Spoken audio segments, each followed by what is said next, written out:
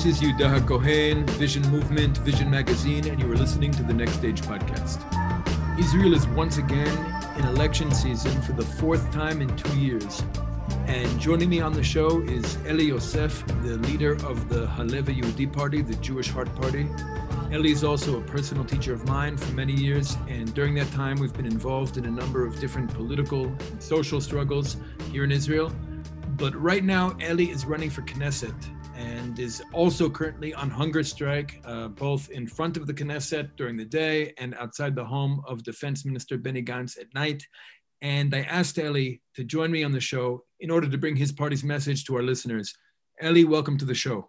Thank you very much, Judah. Thank you. A pleasure to be here. In addition to running for Knesset in these elections, you're currently also on hunger strike. You're outside the home of Defense Minister Benny Gantz at night. Can you share a little bit about that? Can you explain to our listeners what's going on? Why are you on hunger strike right now? So 2.5 weeks ago, just before Shabbat, I received a phone call from a woman that I did not know. And she literally cried to me on the phone, telling me about the massacres that are taking place in an area called Tigray in Ethiopia, where massacres have taken place. And during those massacres, also Jews have been killed. And these massacres are taking place when the areas where the massacres take place have been blackened out. In other words, electricity, internet has been taken away from those areas. Also with technology that we give the Ethiopian government, in other words, making it impossible to get out information of what is going on there. And that cry caused me not to sleep during that Shabbat. And on the Motzei Shabbat, a couple of weeks ago, we started a hunger strike. I started a hunger strike outside the house of the Minister of Defense. The Minister of Defense, Benny Gantz, is somebody I had several contacts with a year beforehand. He promised me on film that what if he got into power and he was a Minister of Defense, this would stop. And obviously, not only has it not stopped, but it has got worse. The present hunger strike has two purposes. Number one, to push the government to bring all the Jews from the area of Tigray to Israel in order that they should be at least home in a safe place and not in danger. Secondly, to stop all assistance to the Ethiopian government, technological and military assistance, as they have gone over the red line by enabling these mass murders to take place. I'm sorry, Eli, when you said that Benny Gantz promised you that this would stop, what is the this? What did he tell you would stop? That was the arming murderous regimes. Okay, I brought him several facts about how we have been arming murderous regimes, and on film he came out saying this will stop once he gets into the Ministry of Defense. He has been now in the Ministry of Defense for quite a while. It has not stopped. And not only has it not stopped, it is carrying on in every area where there are mass murders, whether it's Ethiopia, whether it's Uganda, whether it's Cameroon, whether it's Myanmar. In every one of these countries, we are still involved in getting them the weapons. We are still involved in giving support to the regime that believes that mass murder is a way to govern one's people. And that is something that nobody has held Benny Gantz accountable for. And this is something that we intend to hold him accountable for. Not only him, but also the whole of the government he is involved with. Not only them, but also the opposition who have no problem with this, that this continues. They that talk high about morals or unmorals, they have no problem that Israel is involved in helping mass murder. You're talking about Israeli weapons companies that are selling arms to these governments that are committing atrocities with Israeli weapons. Correct, but there's one point you missed out, that these Israeli companies get a permit from the Minister of Defense to export their technology or their arms to these countries that have no qualms about practicing mass rape, mass murder, women, children, the works. And so the aim of this hunger strike is for the defense ministry to stop allocating these permits, to stop giving permits to these weapons companies. Exactly. And to bring the Jews who are still in Tigray back home to Israel. As you know, the number 2 on the list of Benny Gantz is Pnina Tamnu-Shata, in other words, a Jewess from Ethiopia herself. She is the Minister of Immigration, and she has not been involved in getting the Jews from this area where there is tremendous violence now to Israel. Have you been in touch with the absorption minister? Well, I had a small contact with the Ministry of Integration. She said to me that she's prepared to meet me after the elections. I said, after the elections, there is completely no point because Benny Gantz will probably no longer be the Minister of Defense after the elections. Now he has power. When I insisted on a meeting now, she obviously refused. And to show you that that is the political way, you know, we don't say we don't want to meet you. We'll meet you after the elections, after it's important, after everything's gone. And that is the way we treat today the sanctity of human life, Jewish life and other life. I sent her a photo of one of the Jews who was killed in Tigray the last couple of weeks. These are things that are happening, and the Israeli press do everything in their power that the people of Israel should not know what is happening. Why do you think that is? Why the press blackout? The press are governed by money concerns, and the people who govern the press are also people who receive dividends and money and have involvement with those who are selling the arms and are involved in this military industry. What I'm trying to say in 2 words, nobody wants to look at the suffering in the eye and say, I am also responsible for this suffering. Nobody wants to raise or awaken the conscience of Israel. They are prepared that we carry on sleeping. That is basically the real reason. We haven't got the guts. Our politicians haven't got the guts to look at the suffering that we are involved in. Men, women, and children by the thousands are raped and afterwards massacred. This is not something that we should be involved in, and certainly not encouraging with our arms and our means. And have you found any sympathetic journalists? Has anybody been willing to take on this issue? There's not one single journalist who has made of this a crusade.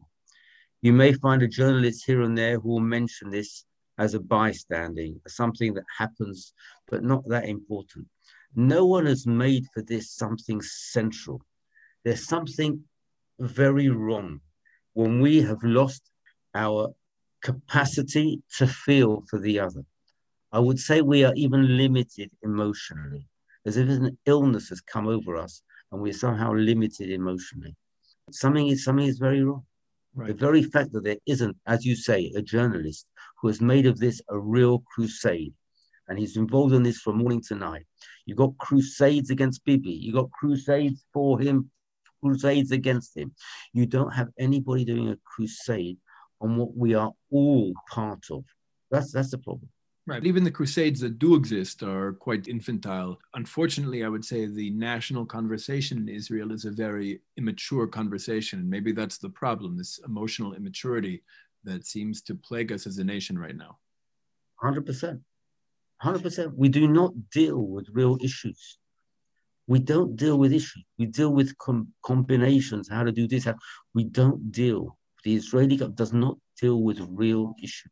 Whether it's the real issue behind every single field of endeavor of a government, we do not deal with the real issues because the real issues are always at the base, issues that involve emotional involvement, that include a certain amount of basic values.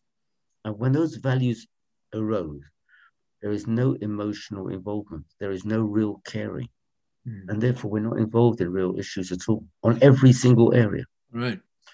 I want to explain a point here, which has to do with the feast that we just had now, Purim. And this is the fact that the Jewish community of Ethiopia come from 2 areas, Amhara and Tigray. And the people in Amhara have how would you say, a sympathy for Amhara, and the people from Tigray have a sympathy for Tigray.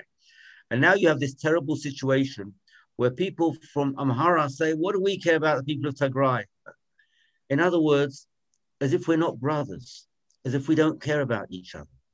And this reminds me of a story of one of our greatest teachers in the last generation. In 1940, he had been imprisoned by the Russians. He was the head of Beitar in Poland. His name, for those of you who don't know, was Menachem Begin. And he was in a cell with two other Polish prisoners. And they were playing cards. And one of them said to the other, well, let's hope the Nazis get here. And once they get here, we'll get out of this prison. And don't worry, Mr. Begin. We know you're Jewish, but we'll take care of you. Don't worry. Everything will be okay. And Begin looks at them and says to them, I'm sorry, but I can't be part of your hopes. If the Nazis get here, Jews from the whole of this area will be taken to their murder. And the two Poles looked at him astounded. Begin? We're here in a stinking cell, and all you care about are your Jews? I never believed those anti-Semites always stick together. But you've proved to me that they're right. Begin hears this, and he goes to the wall, and he lifts his heart and head to heaven, and he says, Ribono shel olam, God of the universe, what are they accusing me of? Jewish solidarity? What have the Jews not done in order to prove that we're not, and we do not have solidarity? In the Napoleonic Wars, in the First World War, Jew fought against Jew, and Jew killed Jew, because we wanted to show our allegiance to the countries that we were part of.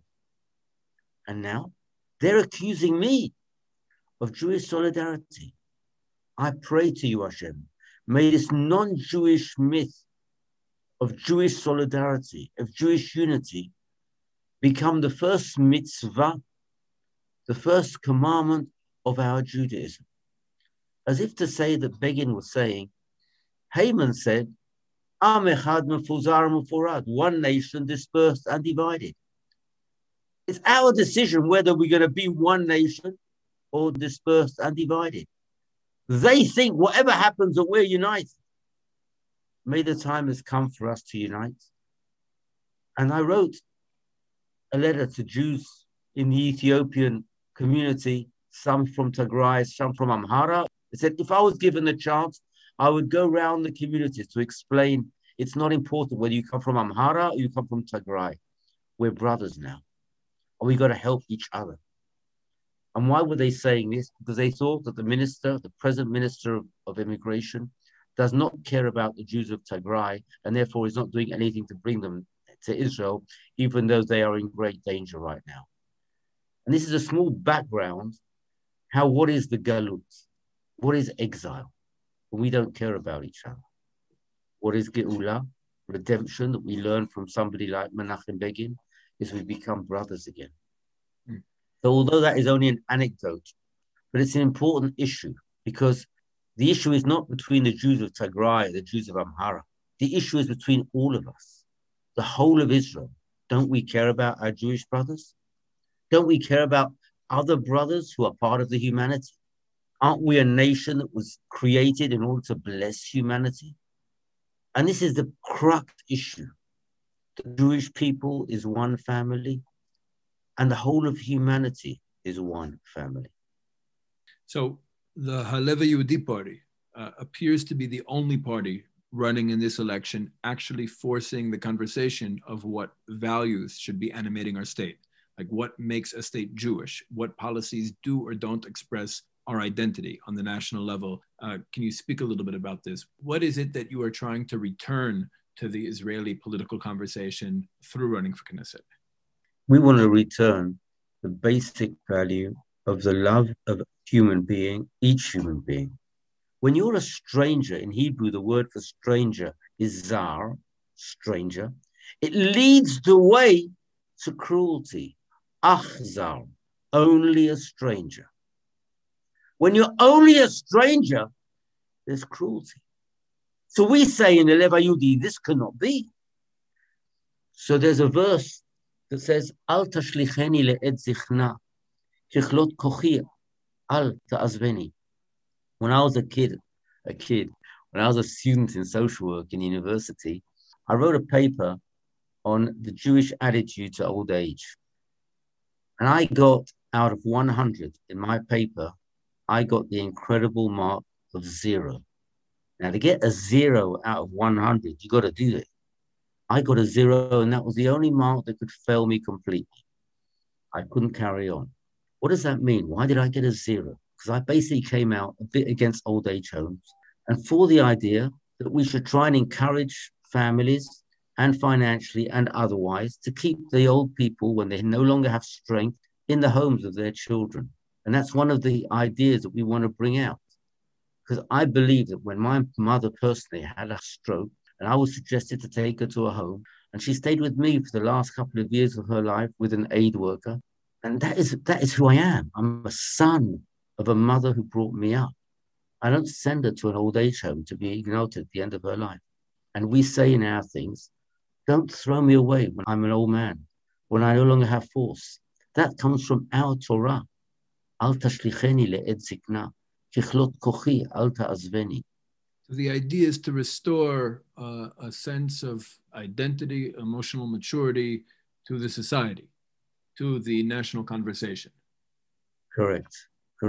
When I decide to be cruel to the family of humanity, and I decide that I can arm mass murderers who will go and rape and murder women and children, then something very black, something very mechanical, something very dark, a force comes and begins to govern me. And then it's not only the family of the humanity that I become a stranger to, and they become a stranger to me. It can even infiltrate my own family. I become strangers, even to my own wife, to the sense that I can do something crazy, and even to other members of my family. What am I trying to say in 2 words? We are all family. Mm-hmm. We were all created in the image of God, and that's what makes us family. And therefore we are family. If you are created in the image of Hashem, then you inherently have that compassion that enables you to be part of family. Mm. And if I deny that compassion within me, then I deny I am a human being created in the image of God. Mm-hmm. What's also interesting and refreshing about your party and its message is that it does cut across Israeli society. I mean, I imagine you have opponents and potential voters from almost every political camp on the spectrum. Do you have some kind of profile of what kind of voter you're targeting, or an idea of what parties you expect to take votes away from in these elections? We're looking for people who don't want to accuse, but want to do what we say a soul-searching process, who want to ask and come to the conclusion, I am responsible. Not Gantz is responsible, and not Bibi is responsible, and not Lapid is responsible. They're players in the game, but they don't have responsibility. I have responsibility because I'm prepared to look at the suffering of my nation and the suffering that I'm causing in other nations and say, I am responsible. Where I take responsibility, I have power. When I say the other is responsible, I am powerless. Okay. I'm responsible to bring a healing. I'm responsible to show another way. And therefore, we're looking for people who don't want this superficial argument of you're wrong and you're wrong and you're wrong and just knowing how to accuse the other. We want people who say we are responsible and we are going to be the change. Okay. This isn't the first time you're running. You ran also in the previous elections. Have there been any efforts between the last election and this one to push members of parties that are actually in the Knesset to adopt some of these ideas? Well, we've tried, and we've even got to a stage that one member of Knesset made a law that was presented to the Knesset, and 2 days before the law was to be presented, I got a phone call that he's not going to present it because he's going to do something else. Which reminds me that 3.5 years ago, I managed to get another member of Knesset, Yehuda Glick, to present a law also against the arms. And when the law was about to be presented, he received tremendous pressure and he withdrew the law. And that is the reason we're running for Knesset. Because when we do eventually find a member of Knesset that agrees with us and wants to do something, we believe that he is put under so much pressure, he simply does not go the whole way. You're speaking specifically on the issue of arms sales. Both of these. I'm talking about specifically on this matter of answer. As far as the other issues are concerned, we've spoken to members of Knesset about people who live in the streets, who don't have a home to go to. And we received answers from their staff saying, well, even in the Torah, it's written that there are poor people. I said, in Torah, it's not written there are poor people in order that you should leave somebody on the street. What I'm trying to say is that in order to feel something, you can't know Torah. You have to go and see the person who is living in the street in the cold and take him into your home. Unless we understand these basics to feel somebody else, to go out and feel, and that is the member of Knesset that we dream of being. Members of Knesset who are in the field, to go out and live the problems. Every member of Knesset has to champion an issue, whether it's the prisoners, whether it's the people who don't have homes, whether it's the injured, whether it's every group of people. We have to go out and feel the problem. Because only when you feel the problem will you have a vision of how to try and bring healing, how to try and bring a remedy. And that basic emotional maturity that we were talking about earlier, that is what is lacking in our Knesset. So here's the question. If this is really all about stopping weapon sales to human rights violators and restoring some sense of responsibility to the Israeli public and emotional maturity to our society, why electoralism? Like, what, in your opinion, makes running for Knesset the most effective way to get these messages out? Because this is the message that is being ignored by our press, by our rabbinical leaders, by our professors in the university. This is the message that is being ignored throughout our whole educational system. We have to have a certain amount of power to bring change, because without that power, no one is going to do anything. They don't care. We're not talking about minor issues. We are talking about the crux issues of our society. Mm-hmm. And therefore, those crux issues that need emotional maturity, that need a loving heart, they have to have power in order that the people of Israel know there is a new leadership, a leadership that wants to lead by the heart and not only by interest. Everybody talks about Israel's interests. Israel's highest interest is our values, our heart, not money. That is our number one interest. Whether we can live with who we are, or whether we can transfer something real or not. I believe in the youth of Israel, that in 20 years' time, there'll be a youth that will want to go to South Sudan to heal. And they will come to our generation and tell us, Mum, Dad, Grandpa, Granddad, why were you silent? And as you said, today, it's not even an issue in the public conversation. That's right. It's not even an issue. It's something that is looked down upon. They consider me as an obsessive guy. And because I am, and I admit to be obsessive, I say, of course I'm obsessive. I went through a Holocaust. I went through countless pogroms. I went through suffering throughout 2,000 years. And if I'm not going to be sensitive to human life, then I've learned nothing. Well, let me ask you this. You've been involved in this issue for a number of years already. This is your second run for Knesset. Do you feel that you've been able to draw more attention to this issue? Have you been experiencing an increase in media attention, public attention towards this issue? Is it more of a conversation than it was? There are more people who are aware. Mm-hmm. But our purpose is not to make people aware. Our purpose is to make people realize who they are. The definition of a human being is somebody who was created in God's image, full of love and full of compassion. Our aim is not just to raise awareness. Our aim is to allow people to get to know themselves. We are loving people. We care. We have compassion. That is who we are. And when we don't have that, then we don't have what gives us inner joy. Mm-hmm. And I believe that our children have a right to have an upbringing, an education that is in harmony with their soul. And their soul is a loving soul. Not that he grows up with innocence and love and he becomes cynical at the age of 21, 22. Mm-hmm. And therefore, although we have maybe raised a little bit more awareness, we are not there yet. Until we have a nation that knows how to describe itself and define itself. The nation of Israel is a nation that has grown to love, a loving nation. every person in Israel and every human being. Mm. So we're not there yet, even though there is a bit more awareness, but it's only a bit more. And it's certainly not what we are looking for compassion to rise to the level of passion. When compassion rises to the level of passion, then we will start doing our role of being a light to the nations. All right.